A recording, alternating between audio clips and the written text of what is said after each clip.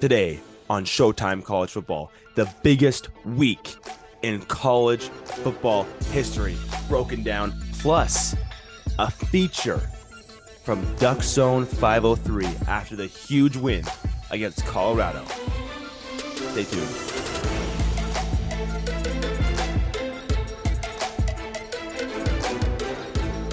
Welcome back, everyone, to another fantastic episode of Showtime College Football. I'm your host, Chase Davidson, and we have a lot to get through for week 4. Some fantastic finishes. Let's go. Welcome into the show. Before I get started, wanted to announce, make sure you're following us on all of our socials. ShowtimeCFB on Instagram, ShowtimeCFB Pod on Twitter, and make sure you subscribe on Apple Podcasts, Spotify, or YouTube, wherever you are watching this.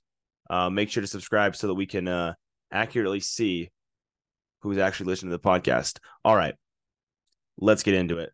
I'm going to have my guy from DUCKSZONE503 on in just a few minutes, which I'm very excited for. And we're going to discuss that amazing or not so amazing, if you're a Colorado fan, Colorado Oregon game. Anyways, let's start out with my week 4 awards. And I'm going to kind of go over these. My CFB categories, as it's called on the Instagram. And my team of the week this week is the Oregon Ducks. Let's talk about it with DUCKSZONE 503. My guest of honor today is Dominic Peterson from DUCKSZONE 503. Met him on the social. He's a great guy, and I absolutely love his content. He is the best Oregon podcast I've seen. Go follow on Instagram, DUCKSZONE503. But yes, Dominic, where are you from? Obviously you're an Oregon fan. And why do you love college football, or just Oregon in general? Why do you love them so much? Yeah, 100%. Yeah, I grew up, born and raised here, Portland, Oregon. Family's always been big Duck fans, from my grandparents to my parents, all that. It's been great. I love it. I've always been a big Duck fan all my life, born and raised into it, went to games since I was a kid, and, just always been a day one Duck fan. And with my podcast, I kind of try to bring that fan perspective, that fan view, involve fans into it. So if any Duck fans or any other, fans of college football want to come onto my podcast and just talk college football, I love to do that as well. I talk a lot of Oregon, but I also like to talk the rest of college football. A lot of West Coast is what I really focus on. But if anybody from other conferences want to come in, talk about Oregon games, I love to debate, talk, all that. It's always fun. Heck yeah. All right. And this is why I have him on Showtime College Football, because he's a great guy, and loves not only just Oregon, but all of college football as a whole. But let's get into it. As you guys know, the Oregon Ducks, number 10 ranked Oregon Ducks, hosted the number 19 Colorado Buffaloes this weekend. And I'm sure most of you watched it, as pretty much everybody in the country watches Colorado play football this year. And how'd that game, how'd it go, Dominic? Oh, yeah, I was there, man. It was the 6th largest crowd in Autzen Stadium in their history. So it was a packed stadium for sure.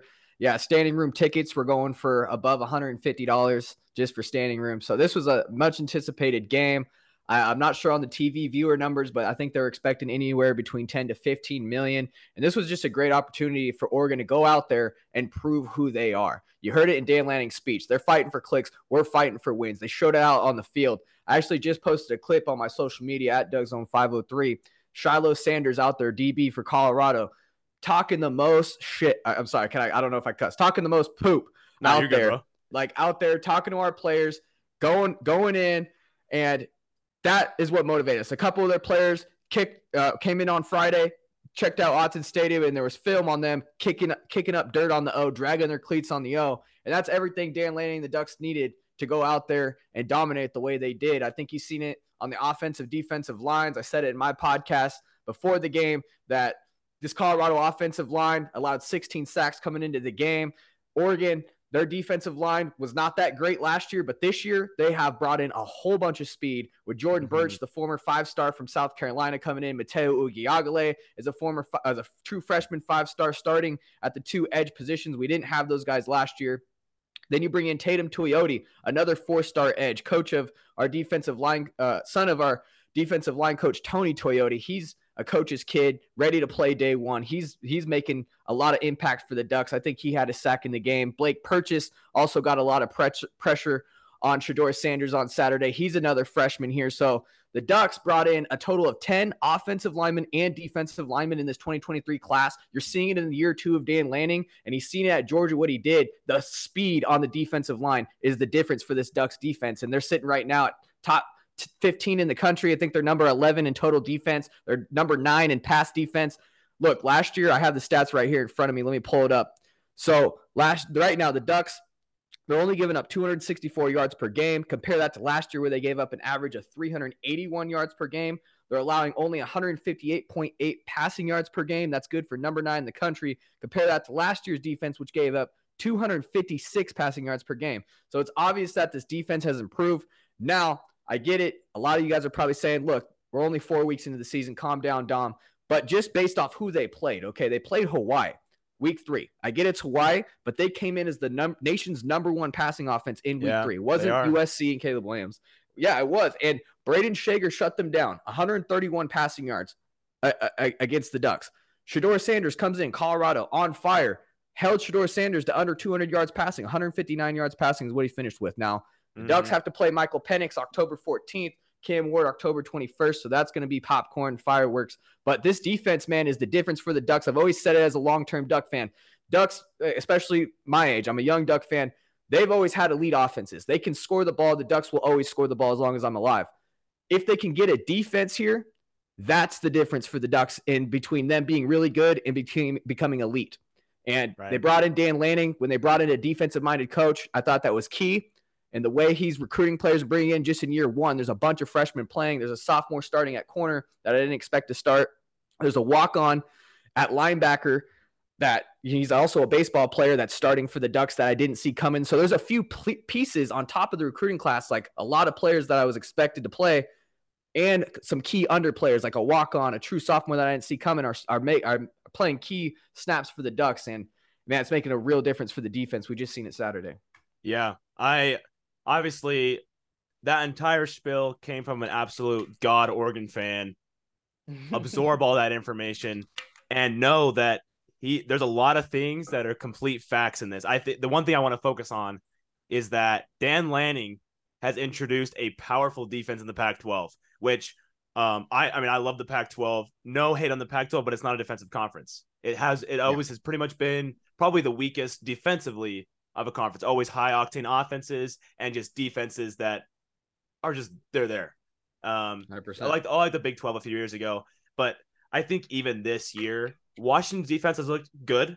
USC's defense has improved, but Oregon's defense is completely set apart. Dan Lanning, what he's built there is like, hey, like we are a Pac-12 team that plays like I would say top 5 caliber defense, like a defense that can hold up against a playoff team.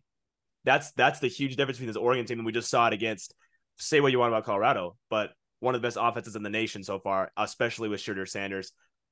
Missing Travis Hunter, I think may have gave an extra touchdown, maybe. But still, Oregon dominated on all aspects, not just in coverage, but especially in those trenches, like you were saying. That D-line of Oregon was, how many times was it? Was at least like 7 or 8 sacks. It was a lot of sacks. 7 sacks, yeah. Mm-hmm. 7 sacks. And Oregon had 18 sacks all year last year. 18. And they had 7 in this game. So that's just showing you right there the difference in the D-line from night and day. Right. 100%. Yeah. I think it's a huge step for Oregon, and Oregon really proved themselves. And it's hard right now because there is so much parity in college football right now.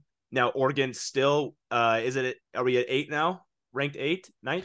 Like number 9. Yeah. Number 9. And that's the thing is that you take these 9 teams, I'd say the entire top 9 teams in the country, you can even say 10 with Notre Dame and maybe 11 with Utah. We haven't really seen them full power yet, but I'd say 10 with Notre Dame conservatively are completely fluid. Like every single team in the top 10 right now, I could see beating every other team in the top 10. You could make a case nearly for every single team to be number 1, 2, 3, 4, 5, 6, 7, 8. That's why this week when you're on social media, You see all these, everyone's top 25 is like wild because some people have Florida State at 1, some people have Florida State at 9. It's wild. And Yeah. it's crazy. So Oregon, don't fret. I don't think you're being really slept on yet. Number 9, I think is, I don't know. How do you feel about being ranked 9? Do you feel like you deserve higher, or do you feel like that's right? I'd say put us above USC. The way USC played against Arizona State last week, I'd say move us to 8. Other than that, I'm fine with the teams ahead of us. Like Washington looks really good. They've handled business like they should. Penn State looks really good. They've kind of shut out their opponents. Florida State's got a big win, and then the top 4, Ohio State, Texas, Michigan, Georgia. I could argue that those teams are better than Oregon right now.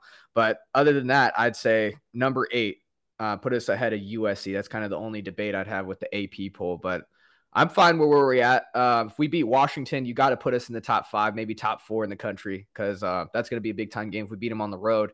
I'd that's say in a couple weeks. So if you were to play Washington right now, like if you played them on Saturday and nothing else really happened in college football, I'd put Oregon at number 1. I think Washington's super good. I'm dead serious. If you were to beat them right now, just based on what's going on, when you've beaten Colorado, obviously overrated or not, you beat Colorado very soundly. It wasn't even a close game, and you beat Washington like that. I'd say maybe even if I'm going conservative, 100%, I would say top 3. Because I have Washington number 2 in my poll. I think Washington is freaking insane, and like that offense is crazy. I mean, you watch them play. I know Cal is Cal. They're better than most years this year, I'd say. But like, I mean, they're just 4 verticals every single time. They're just launching the ball. And I know that you can't do that quite as well maybe against a team like Oregon that can man-to-man match up against those receivers. But still, I mean, the wide receiver combo with Penix is wild at Washington. And obviously USC, if you can out offense USC, be very impressive. But now that Oregon has a defense, you can be a whole lot more confident. That USC game looks like you can win. The Washington game looks like, all right, like you get a few big stops on Washington. It all comes down to their defense, and we haven't really seen their defense against what would you call a high-powered offense. They've played decent teams, but no one really relevant yet. So Oregon's sitting in a really good spot, And next week is at Stanford.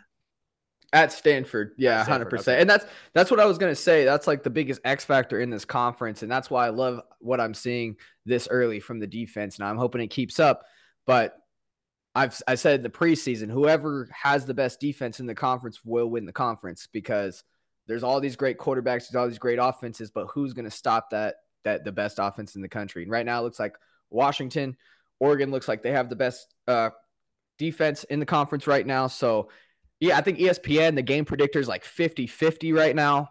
It's really a flip of the coin for that game. It was last year. And what has me kind of hanging my hat on Oregon right now is their defense looks a lot better against a well-tested. They played 2 of the top 4 quarterbacks right now. So Braden Shager's number 4. Shedeur Sanders is number 2 in passing yards, and they've held them under 200 yards, both of them. Yeah. So I'm really high on Oregon's defense right now. It's still early, so I don't want to completely buy in. But I'm really high on that. I kind of lean my hat going on the road. If you have a defense, that really helps. Then you got Bo Nix, Trayshawn Holden, Troy Franklin, Gary Bryant Jr., Bucky Irving, Noah Whittington. You know what the offense can do.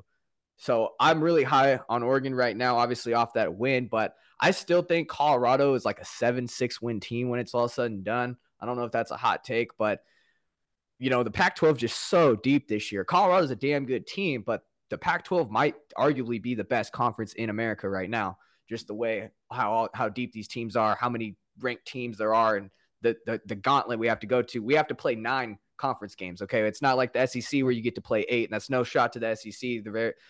That's one of the best conferences in America each and every year. But again, they get that FCS week towards the end of the season, and they play only 8 conference games. The Pac-12, you got every week Pac-12 team, P5 team. You don't get a week off.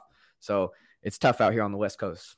Yeah, I definitely agree. The Pac-12, especially if it's more about the heavyweights now, because the bottom half of the Pac-12 has proved that, like, all right, Pac-12 from week 1, all right, this is the deepest conference, 100%. All right, in terms of depth, best conference. Now it turns to the heavyweights. All right, So are your three best teams, you can even say four best teams, are they actually top 10 teams that could beat a high-powered SEC team? And if they are, then the Pac-12 is by a mile the best conference. It all comes down to those big matchups. Yeah, and that's been the knock on the Pac-12 is we're always good, but we all beat each other, and that's the thing.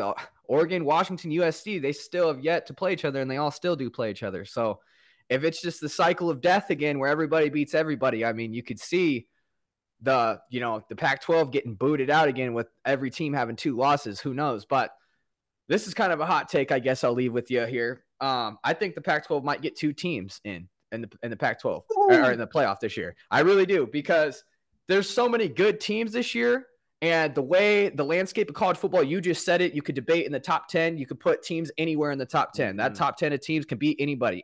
There's not that really one elite team like Georgia was in 2021. They're just beating everybody. You could tell, okay, that's the team to beat.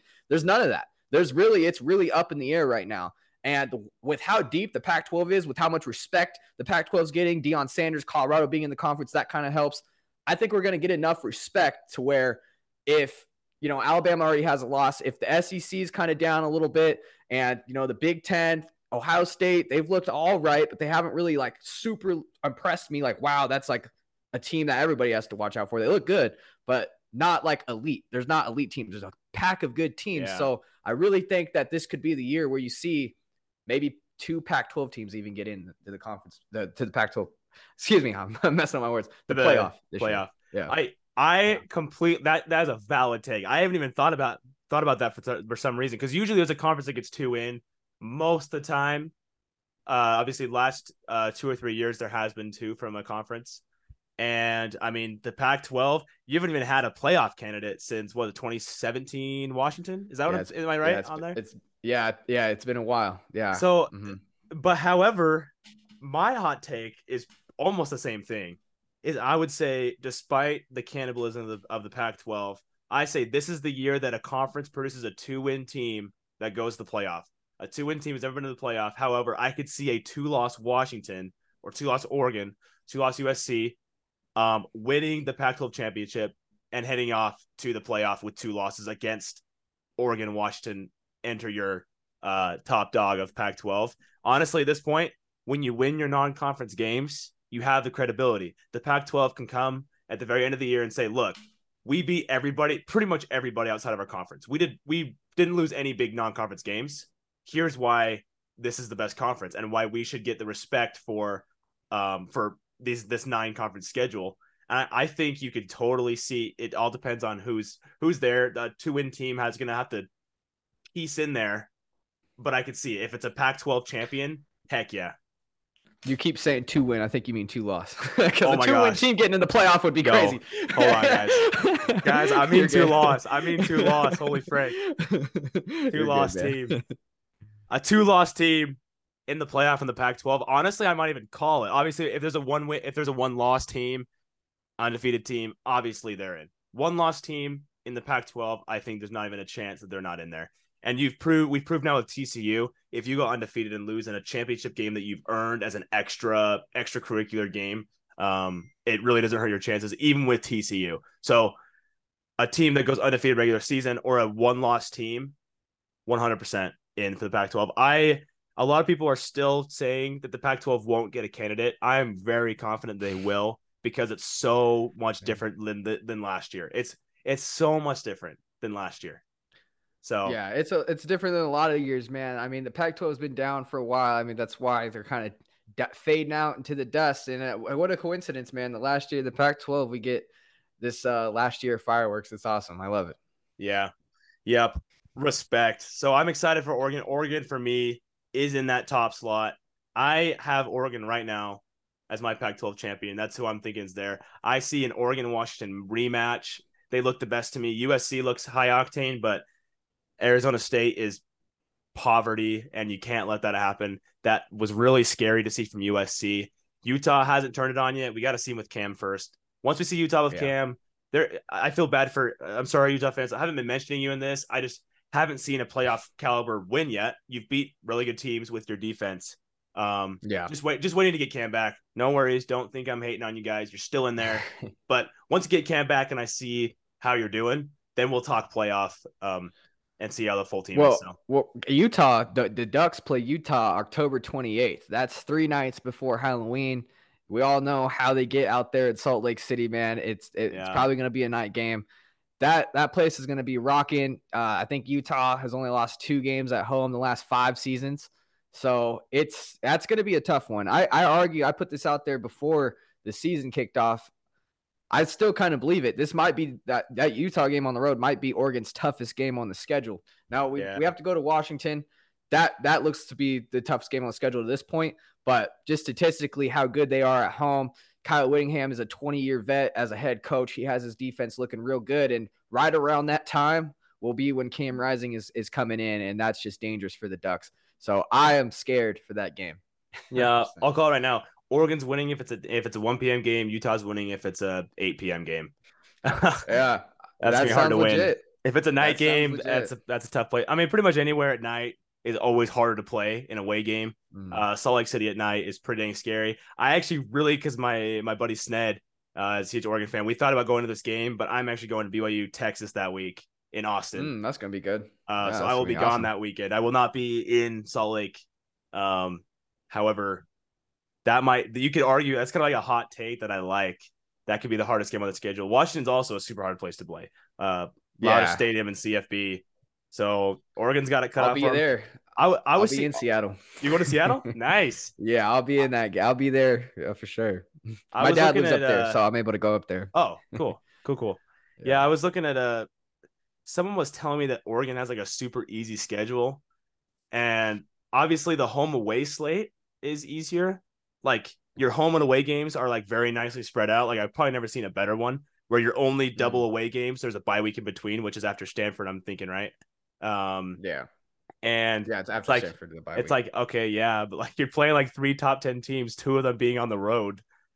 So I don't know how easy that is. I would say last year's schedule was probably more difficult because you had to go play Georgia and Atlanta and then BYU at home and stuff. But yeah, I mean, this year going to Texas Tech, no feet, that was tough. The Ducks had a lot of penalties in that game, almost beat themselves, but they got to win there. Stanford, this is going to be a big game for me. Now I get it's Stanford. Not a lot of people have this as a W for the Ducks easily, but here's the thing, man. The Ducks historically have Stanford's been that team. Okay. Just in 2021, they go to Ohio State. A couple weeks later, what happens? They go to Stanford and lose. The Stanford team that won only 3 games that year beat the Ducks after they beat Ohio State. So here we are in 2023. We beat Colorado, big time win. Now we're going to Stanford. 2012, Ducks probably, in my opinion, the greatest team in Oregon history. 2012, we had Marcus Mariota, Eric Armstead. I remember that game. Yeah. We were going to get Stanford. We lost 17-14 in overtime. Zach Ertz catching in his zone. We were a DeAnthony Thomas block away from beating them. Like DeAnthony Thomas, we were running down the sideline. Marcus Mariota was running it, and all he had to do was block a safety. He just misses the block, and the safety gets him. And they eventually stop us on 4th down at the goal line down there and take it in. But that was years ago. I'm just saying, this Stanford team, they played Arizona pretty tough. I would not relax on this one. And the thing I want to see from the Ducks is they played at home. They've been dominant at home. That road game they played at Texas Tech, they kind of struggled. They had a lot of penalties.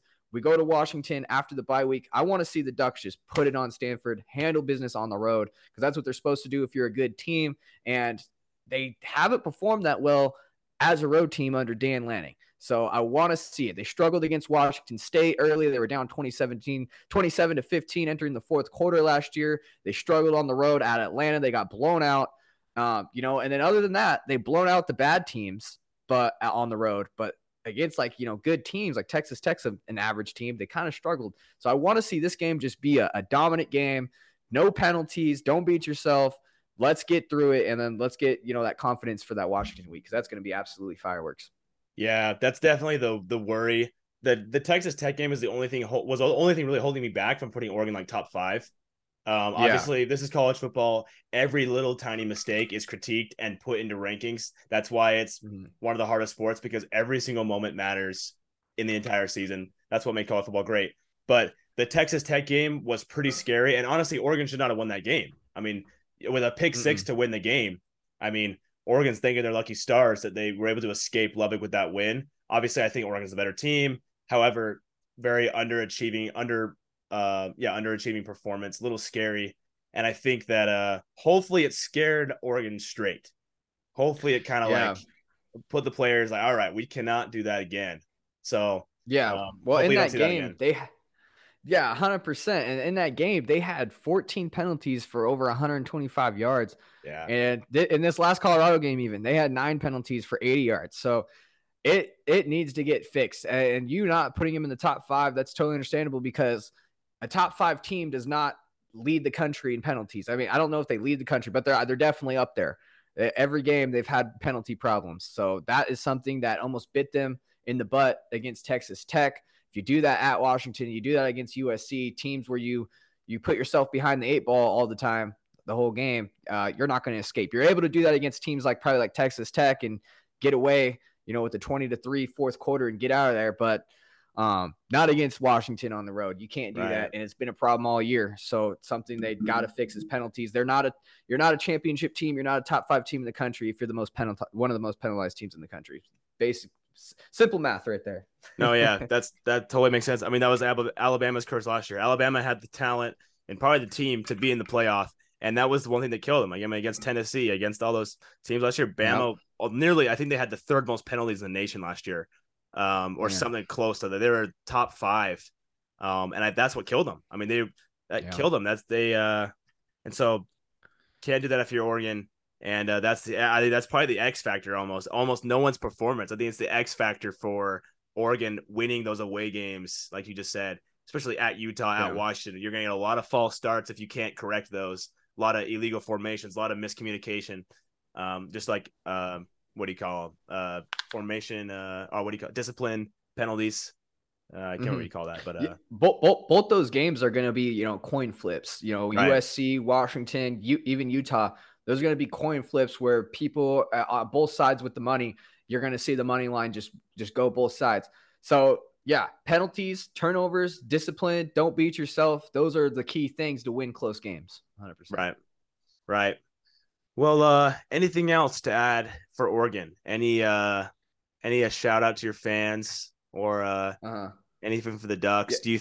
Do you have them in your playoff? No, not right now because they beat Colorado. But again, like I said earlier, I think Colorado finishes as a 7-6 win team. Right. So right now it looks very impressive because they had a lot of this hype. They were, 3-0, highly ranked. Oregon got them at the right time. They got them at the perfect time where they have the most hype. They got them at the peak where the hype's coming out. We're going to start seeing this Dion hype come down a little bit after USC beats them this week. I think it's going to start coming down. Now, if Colorado goes out and beats USC, that just makes that Oregon win look even better. But as of right now, it's too early. I want to see them go against Washington. Now, if they beat Washington, lock them in for me as college football playoff contenders, Pac-12 champs, whatever you want to call it. I think they're going to be for real if they go out on the road and beat Washington. But yeah, shout out all my Duck fans. Shout out everybody watching. If you guys want to follow me, I'm at DUCKSZONE503 on Twitter, Instagram, TikTok, Facebook, all platforms. So go check me out. I go to all the Oregon games. I vlog the games from the tailgate during the game to the after party. I take you on so you guys can get a feel of what would it be like to be as a fan in Autzen Stadium. I give you that on the channel. Recruit interviews, any recruits that Oregon's talking to, I try to get them on here and stuff like that. So it's always fun here on Duck Zone. And shout out Showtime. I love it here. I've been watching you guys grow like crazy. So keep following them. They're doing great work as well. Heck yeah. Thanks, Dominic. Yeah, be sure to go watch his vlogs. I watch those every week. I like them. They're nice. Yeah. It's a cool place to go watch some football. So it's good stuff. Yeah, it's awesome. Austin's all right. Great. Well, thanks so much for coming on. Wish Oregon the best. Let's go Ducks. It was a pleasure having Duck Zone Dominic on the podcast. But let's keep on going. Game of the week. Oregon State, Notre Dame. Oregon State, Notre Dame. This game was wild. I sure hope everyone was able to watch this game because that was amazing, amazing college football. If you appreciate football, then you loved this game. Now, not everyone loves defensive football. I get that. I know that you can prefer one or the other, but you can at least have the maturity to appreciate that was an amazing football game. Now, there's several things that make this different than a lot of big games. there were not very many mistakes in this game. I know mistakes make it really fun and interesting, but you have to, you have to give it to both teams for hardly any penalties. I mean, let's look how many penalties. I know there were no turnovers in this entire game. No penalties, pretty much. And it was close to the very end. Let's see. Okay, 5 penalties for Ohio State and 4 penalties for Notre Dame. 4 for 50 from Notre Dame, 5 for 35. That's pretty dang low. Very impressive from both these teams. Honestly, this is one of those games where this does not happen very often, but both teams looked better as a result of this. Like, I am more confident in Notre Dame than I was Saturday morning. Honestly, even though they lost and they lost in that way, if you guys haven't seen it, go watch a replay. Ohio State wins on a final play. I'm assuming you watched it, but I mean, this game came out of the wire. Notre Dame pretty much had it actually in the bag. Ohio State makes a late drive and is able to punch it in with 0 seconds on the clock. Well, 1 second on the clock. Pretty wild, to say the least. So Notre Dame only falls, I think, 2 spots to number 11 this week. Ohio State, I think, jumps to 4.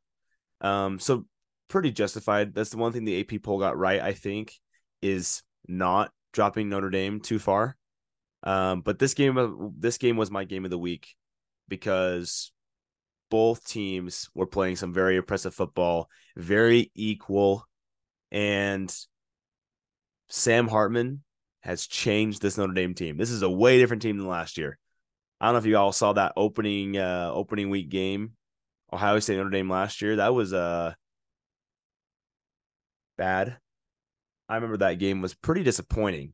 It was number 5 Notre Dame versus number 2 Ohio State, and we all know that Notre Dame was not number 5 last year. They did trend towards the end of the year in the right direction, but they quickly got kind of outed as number 5 and fell out of the rankings in about 2 or 3 games. They lost to Ohio State, then lost to Marshall the following week, and took them a while to really recover from those losses. They also lost to Stanford later in the season, but they also beat Clemson. Wild team last year. Anyways, kudos to Notre Dame for showing up. That game was in South Bend, and it was awesome. So, what are some things we can take away from this game? What does this mean? Now that we've shown our appreciation for this game, what does this mean for the rest of college football for the rest of the season? Well, it means one thing. We can finally respect Ohio State again, as I was not giving them due respect. Beating Notre Dame in South Bend is pretty hard to do, especially with that kind of intensity. As you guys know, this was probably one of the biggest games for Notre Dame in the last 30 years. And finally, one of the most winnable games for Notre Dame. I feel so sorry for Notre Dame fans. Got their hopes up. This was the one. They were finally going to win this game because, as you guys know, Notre Dame has not really shown up in big games just in history, especially in the last, I believe it's like they're 2-18 or something against top 5 ranked or top 10 ranked opponents in the last X amount of years, which is tough, as the fan base of Notre Dame has had so many seasons where they've been there. They've had a playoff appearance, and of course the 2012 national championship. So you've almost been there, Irish fans, and I love the Irish. Now, honestly, this game made me, I'm like, frick, it's fun to be a Notre Dame fan. Notre Dame is like just fun to watch, a godlike team, religious school. I don't know. I think Notre Dame's got some real power. Anyways, but Notre Dame is not out of the playoff race. You lose a last-minute game to Ohio State, and you come to the end of the year, you've got 1 loss, and at this point, if you're Notre Dame, you've had a win against Clemson and USC. You're getting in the playoff with a 1 loss to Ohio State, unless Ohio State's a complete bust or something. Even then, 1 loss on the last play of the game, like, season's not over. Now it's going to be harder. Now, it's not a good thing. However, it's not all lost. I mean, you still have a lot to look forward to. I think that Notre Dame that USC game is looking a little bit less scary now that Notre Dame's kind of like, all right, yeah, like we're for real. Like, and with the way that USC played against Arizona State, Notre Dame could win out, guys. I could see Notre Dame winning out. Now, they have an unexpected test of Duke this week. College game day is going to be in Durham for the first time ever. In the history of college game day, they've never been in Durham, North Carolina for a matchup because Duke is relevant this year, which is awesome. That's going to be a hard one to pick. Guys, I actually don't know what I'm going to pick for that one. I think I'm going to go to Notre Dame. I really like them, but I really like Duke. We'll see. Also, for those of you watching on YouTube, hope you like this new look. I finally set up my camera for a webcam. I'm using actually just like a webcam service using Canon software, and hopefully it looks a lot more clear than usual. So new look, not just like my crappy laptop webcam thing. So that's a plus. Anyways, that's my game of the week. Now let's move on to another award. Let's stay with the positive ones here. My On the Rise award goes to Washington State. This game was awesome. Sadly, it was covered up by the Notre Dame game, same time slot. This Saturday was really tough. I don't know why a lot of TV channels can't have different time slots. Let me explain. In college football, for my mountain time, actually, we can put it in Eastern time, standards, whatever. You have your noon slot, first games, your 3:30 slot, and then like your 7:30 slot, all in Eastern time. And obviously, you have those really, really late games that are like 10 o'clock, like your Mountain West and maybe some Pac-12 at night games. But like, there's really those 3-4 slots, and all the games start then. All the games that are on live TV all start at those times. So pretty much any Power 5 school that's going to play a game, because most of them are going to be on ESPN, ESPNU, ESPN2, CBS, NBC for Notre Dame, and Fox Sports. So the problem is that in a week like week 4, you have 1, 2, 3, 4, 5, 6 ranked games, along with 2 or 3 other really good matchups. And me being a BYU fan, having my game in the 3:30 slot, with also the Colorado-Oregon game at the 3:30 slot, also the Ole Miss Alabama game, and the Utah-UCLA game. There are 3 ranked games that I'm missing because I need to watch my BYU Cougars play, obviously. And I have to fight. I literally don't have enough time and enough like screen space to play all these games. So I feel like college football can do better. Obviously, it's easier said than done. I think it would be really, really great if we could have something that separates them out, because they don't have to be at the same time. Obviously, each channel I can see having their own time slots, but why can't ESPN start at 10 or start, let's say, the noon slot in Eastern time, and ESPN2 starts at 1? I don't know. Just kind of a rant for the week, because it was really hard to watch 6 ranked games, as I didn't even get to watch a second of Penn State, Iowa. It's the only one I really missed completely, and I'm not very happy about it. So, yeah. Anyways, Oregon State, Washington State. Washington State is on the rise. I have Washington State, I believe, at 15 in my poll. I think it's very justified. I think in the AP, they went up to 14 or 15. But yeah, very, very impressive showdown in the Pac-2 championship. That was the meme, the context coming into this was, I mean, y'all know it, the Pac-2 championship. The mascots came out together, waving each other's flag to symbolize kind of like a brotherhood of the two schools, which I think is really cool, because it is kind of like there's a brotherhood of these two guys sticking it out, staying in the Pac-2. Gonna see what's gonna happen, but they're gonna stay together. So let's get in this game. DJ Uiagalelei, always doing his thing against Cam Ward of Washington State. Great QB matchup in the Pac-12, and this game got started quick. I was able to watch the first quarter in its entirety of this game, because this one did start at this one started at 5, which was awesome. So this one started at 5, not 5:30. Sorry for me, Eastern time, 7:30. So I was able to watch some of the game because it wasn't at the same time as Notre Dame, Ohio State, or Ole Miss, Alabama. It had its own slot, which was awesome. So this game got off to a wild start. And let me tell you, I am very impressed by both of these teams. Another one of those where Oregon State did not win. Washington State pulled out with a dub, 38-35 in a close one, but heck of a game. So let's see. Let's look at these statistics here of this great game. Cam Ward throws for 400 yards and 4 touchdowns. Now, I got to give credit to the receiver on Washington State. I'm blanking on his name. It's anyways, I tagged him in my Instagram post. It was, let's see who it was. Josh Kelly. This man had 2 amazing one-handed catches for Washington State. Whew, he's got some talent. Anyways, Washington State goes up 28-14 at half. Now, Washington State is kind of the ones like paving the way this entire game.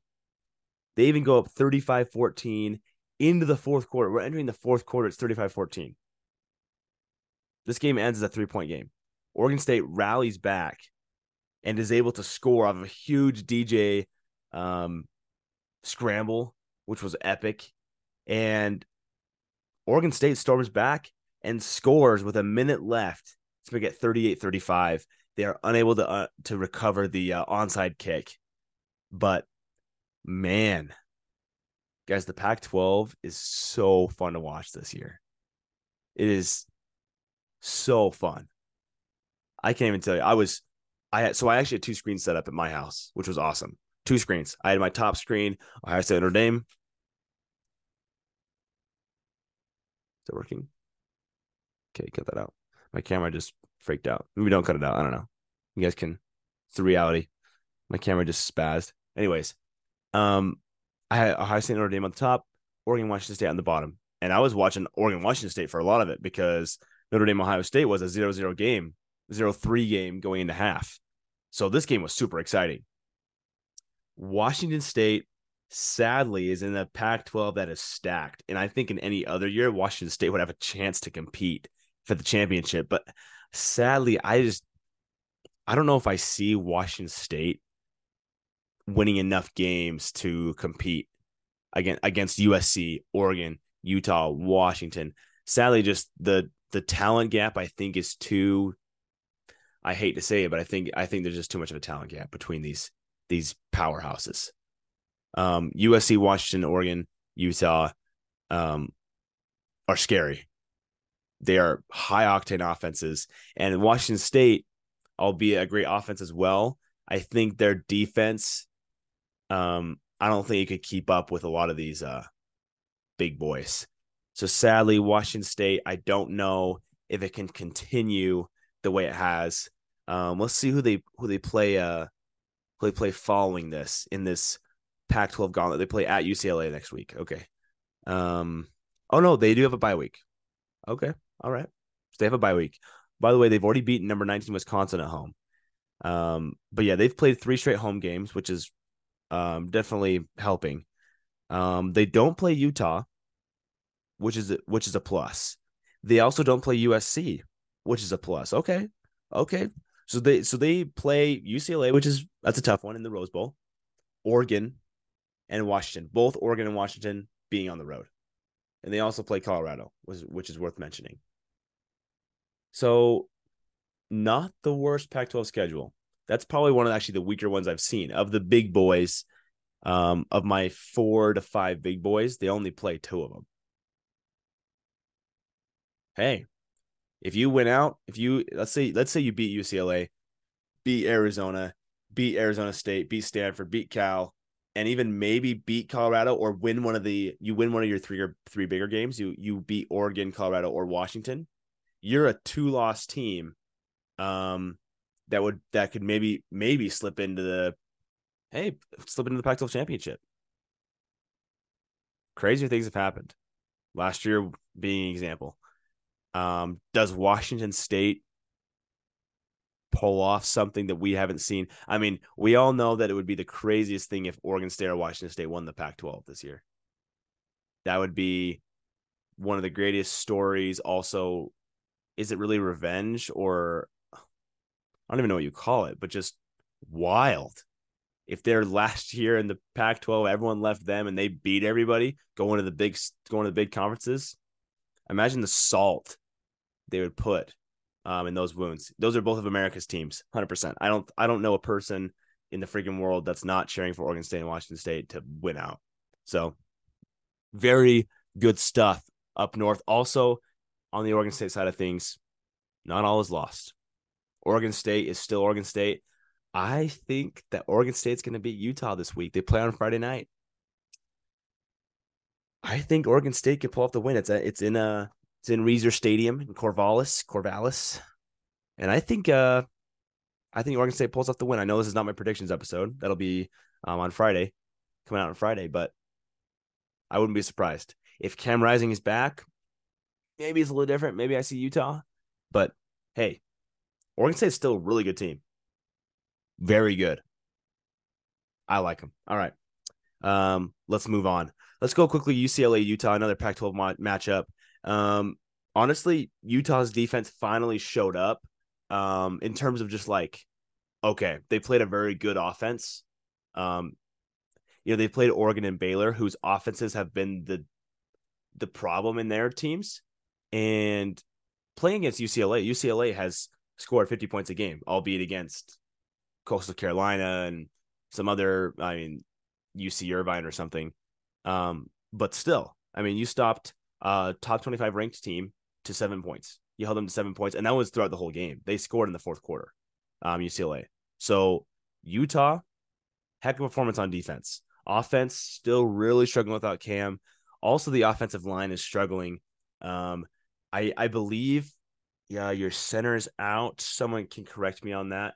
And that doesn't help because having one big lineman out it creates a lot more problems than just one lineman. The entire line is just weaker when you're missing, especially a key piece. Like I can't remember his name, guys. Anyways, I'm pretty sure the main starting center, who's like the best guy on their line, is out. So the pass protection's got to get better. Utah, I think, has this like the second worst in the Pac-12 in pass protection in terms of tackles for loss or pressures, sacks, etc. But other than that, even though you won 14-7 and one of those scores was a pick six, hey, that defense, if you can stop a Pac-12 offense, so if you're able to stop Oregon State's offense next week, then heck yeah, you got the win. You just need to score a few times. You score once or twice on offense and you can beat them. So good game from Utah against UCLA. Dante Moore, quarterback for UCLA, didn't have the best performance. It's hard to go play at a rowdy place in Salt Lake City. I don't think he really had much of a true road test yet. And so good on him. But Utah fans, I picked you to win this game. A lot of people are picking UCLA. I picked Utah. So, anyways, I might pick against you this week. Cam's got to come back. You need Cam so bad. The reason I'm still Utah is completely out of my Pac-12 championship right now, just because we have not seen Cam play with the team. The minute Cam plays and they start going and they score more than 20, 25 points, then we'll start bringing it into the conversation. But yeah, keeping it going. Penn State, Iowa. This game, again, kind of fell under the radar because a lot of other games were going on. Guys, I know Iowa's offense is not the best, but talk about domination. Penn State looks better and better every week. I know Iowa's not the toughest test. I thought Iowa was overrated anyways. I was not surprised to see 31-0 because I thought Iowa had no chance in this game.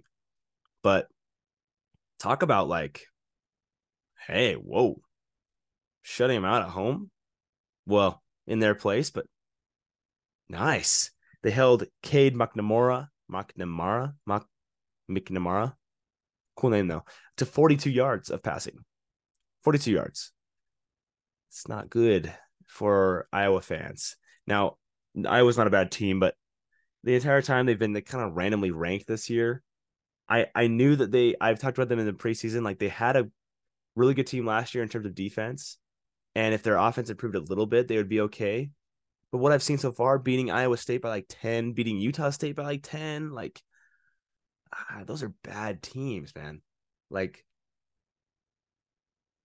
it's one of those things where they got ranked, or they got a bunch of votes the first week, just because there was some preseason hype, and it was warranted. I think coming into the preseason, I was kind of like, okay, Iowa could be good. Like the first week, I wasn't concerned about having Iowa around the top 25. I think they ranked 25 week 1, but like week 1, week 2, it was one of those where people were just putting them in there because they're in the AP poll, and they were ranked purely out of like, it's one of those, it's not like peer pressure, but it's like just because everyone's saying it. I don't understand why they were ranked. They quickly fell out of my top 25 when they beat Utah State by 10 points. So, yeah, this one didn't surprise me. Penn State looked amazing as usual, 31-0. Penn State, this could be the year. A lot of people are saying it. A lot of people are thinking it. I have Penn State as my third team in my top 25. I know it's a little high, but I like them. First thing, because I'm really excited. I would love to see someone who's not Michigan, Ohio State win the Big Ten. That would be so sick. Second of all, I think that Michigan and Ohio State so far have some problems that could be exploited. There are some things that like they actually have flaws.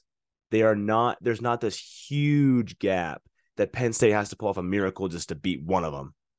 I think there's a super good chance they beat one of them. Ohio State, I think, is more likely. But Penn State, this is your year. This is the best chance you've had pretty much probably since Saquon was there in 2017, 2018, 2016, around there. This is probably the best chance you've had to pull off something. So, hey, Penn State to the playoff is becoming a very popular narrative that I'm all for. 31-0. Your boy, Drew Aller, quarterback for Penn State, went 25-37, 166 yards, looked really good. Penn State rushed for 215 yards. So just the fact that Iowa, like, yes, you held them to 0 points, but also the offense. I mean, 31 points is great. Put up 31 points on one of the best offenses in CFB. So, or defenses, sorry. Supposedly. That's pretty dominant. All right. Let's keep going. Let's actually go to more awards here. My underrated team of the week, Fresno State. Fresno State is now 4-0. They beat Arizona State last week, obviously, what was it, like 29-0 or something like that. So I like Fresno State a lot. Watch out for that. I think they're actually ranked 25 in the AP poll, as well as in my poll. So I really like Fresno State right now. Mountain West school.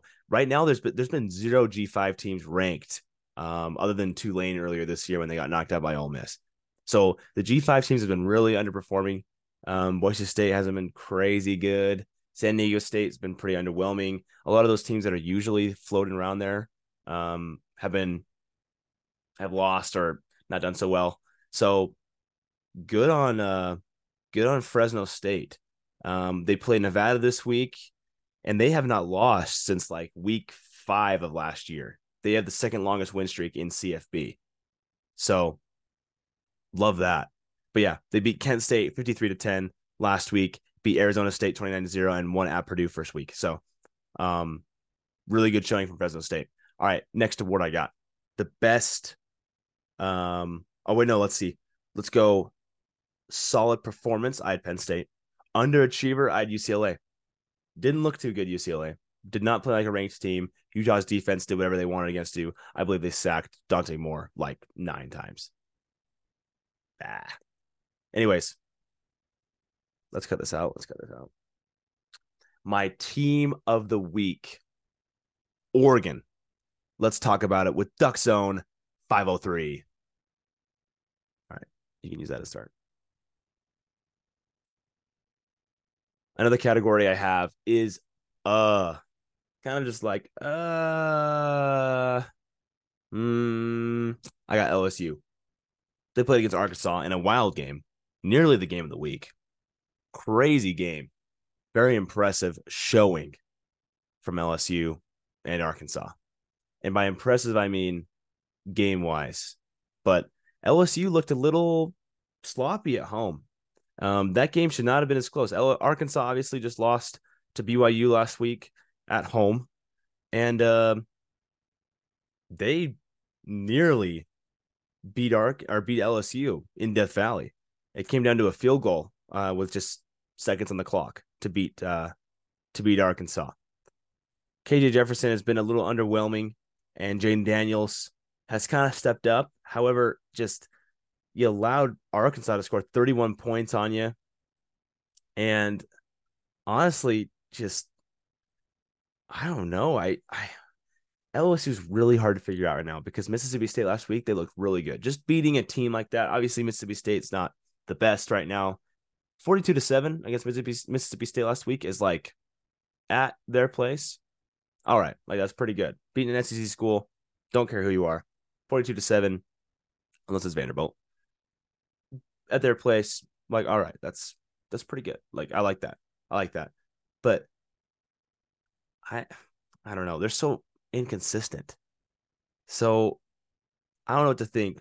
Dropped to 509 total yards, which was great. This is kind of a shootout. But once again, Arkansas, their penalties kind of just kicked them in the foot or kicked them in the nuts. 11 penalties for Arkansas.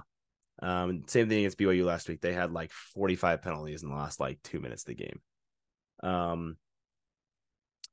So I don't really know what to think yet of LSU. They're ranked 12th, and I moved them back a little bit, and I'm really unsure what to make of them. Last but not least, let's talk about Florida State Clemson. Another amazing game, almost another game of the week. Holy cow. This game was so good. Keep in mind, guys, here's my take on this. A lot of people are like, well, this win didn't matter very much because, well, Clemson's bad anyways, right? Like you said they're a bad team. Okay. First of all, Clemson was overrated coming into the season. Yes. Clemson's still Clemson in Death Valley. Listen, Death Valley is a really hard place to play.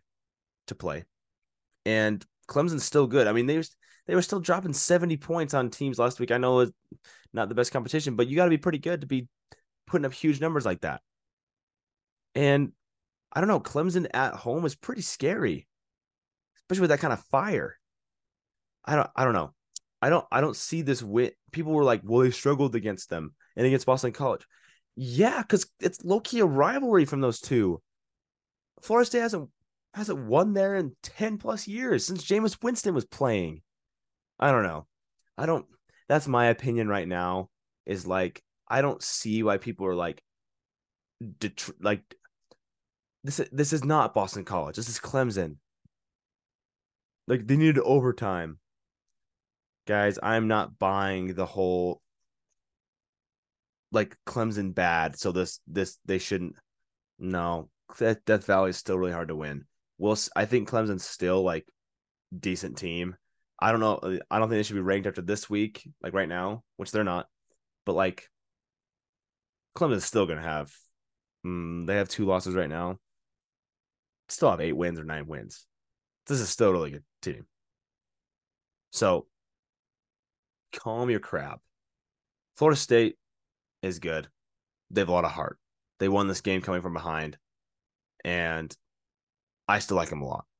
I have them at number 6 in my poll. They dropped a little bit, but only because other teams were passing them. That's the only reason why they dropped in my poll. Is just because I like, well, Ohio State, that was a good win. I put them over. I do like Penn State. That's a good win over Iowa. And that's it. Penn State and Ohio State jumped them in my poll. That's it. So that's the only reason they dropped for me. I believe in the AP poll, they dropped to 6. Don't remember. Oh, no, 5. They're 5. 5 right now. So, Florida State, you just got to win your easy games. You got nothing left. Florida State's schedule from now on is a cakewalk. Absolute cakewalk from this point on. They play Virginia Tech, Syracuse, Wake Forest, Pitt. Well, actually, it's not looking like so much of a cakewalk. At the start of the season, we thought it was a cakewalk, except for Clemson. They do play Duke, which is now a good team, and Miami. However, they play both of those at home. They play at Florida, but Florida should not be ranked. And yeah, quickly, let's talk about Florida really quickly. Florida should not be ranked, period. No freaking way right now. So bad of like college football fans. Like, what the heck? Why is Florida ranked? Yes, you beat Tennessee, who's good. And I still somewhat believe in Tennessee. Florida is a good team, but I'm saying you can't be ranked right now. Oh my gosh. You want to know what happened this week in the Swamp? Charlotte came to town, like the second year in FBS for them, maybe even first year of FBS for them. And Florida won 22-7, pretty underwhelming. You know how they got 22? They scored 5 field goals. You're telling me you couldn't score in the red zone against Charlotte? How are you going to score against LSU or against Georgia? Yeah, I don't think Florida should be ranked right now. I think they should be in the 25 to 30 range or the 30-35 range. Like they're there, but 22 right now? No. And especially after last week's performance, they moved up 3, obviously, probably because other people were moving around them. But you beat Charlotte with field goals. They scored 1 touchdown against Charlotte. I don't know, guys. That kind of grinds my gears a little bit. I don't think Florida should be ranked. I think that's blatant brand and SEC bias playing into that. However, speaking of SEC bias, there's one SEC team in the top 10. And that's Georgia. Next team is Alabama at 12. So I do like that.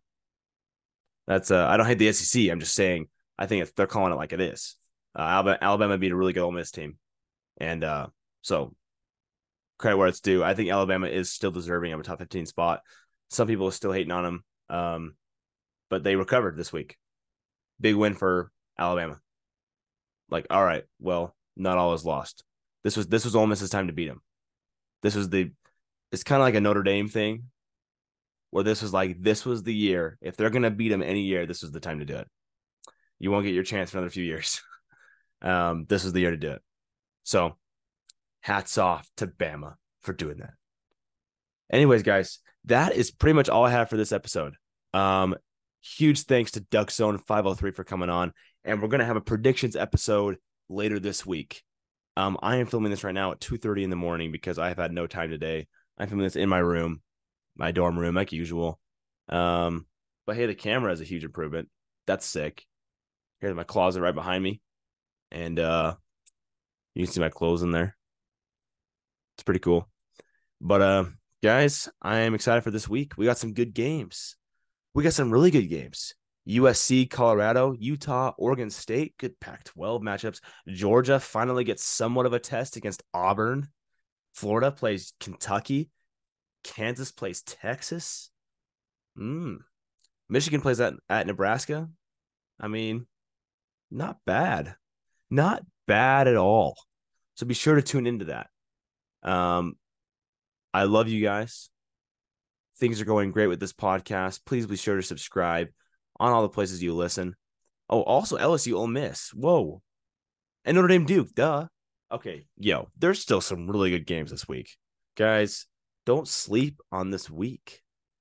Week 5 is like low-key, really nice. We got 1, 2, 3, 4 ranked matchups. 4 ranked matchups with like 2 or 3 other like really good ones. Yeah. Don't sleep. Don't sleep on college football. Sport that keeps on giving. So be sure to tune in for that. And yeah, that's all I got this week, guys. Share this with a friend, I guess. And I'm really excited to talk more college football. and give me my predictions for this week. We'll see who I have on the podcast. Do you guys like having me guest star people on this podcast? Let me know. I think it's pretty fun. I like having other opinions, not just mine. You're probably tired of hearing my voice. But yeah. Signing off from Showtime College Football.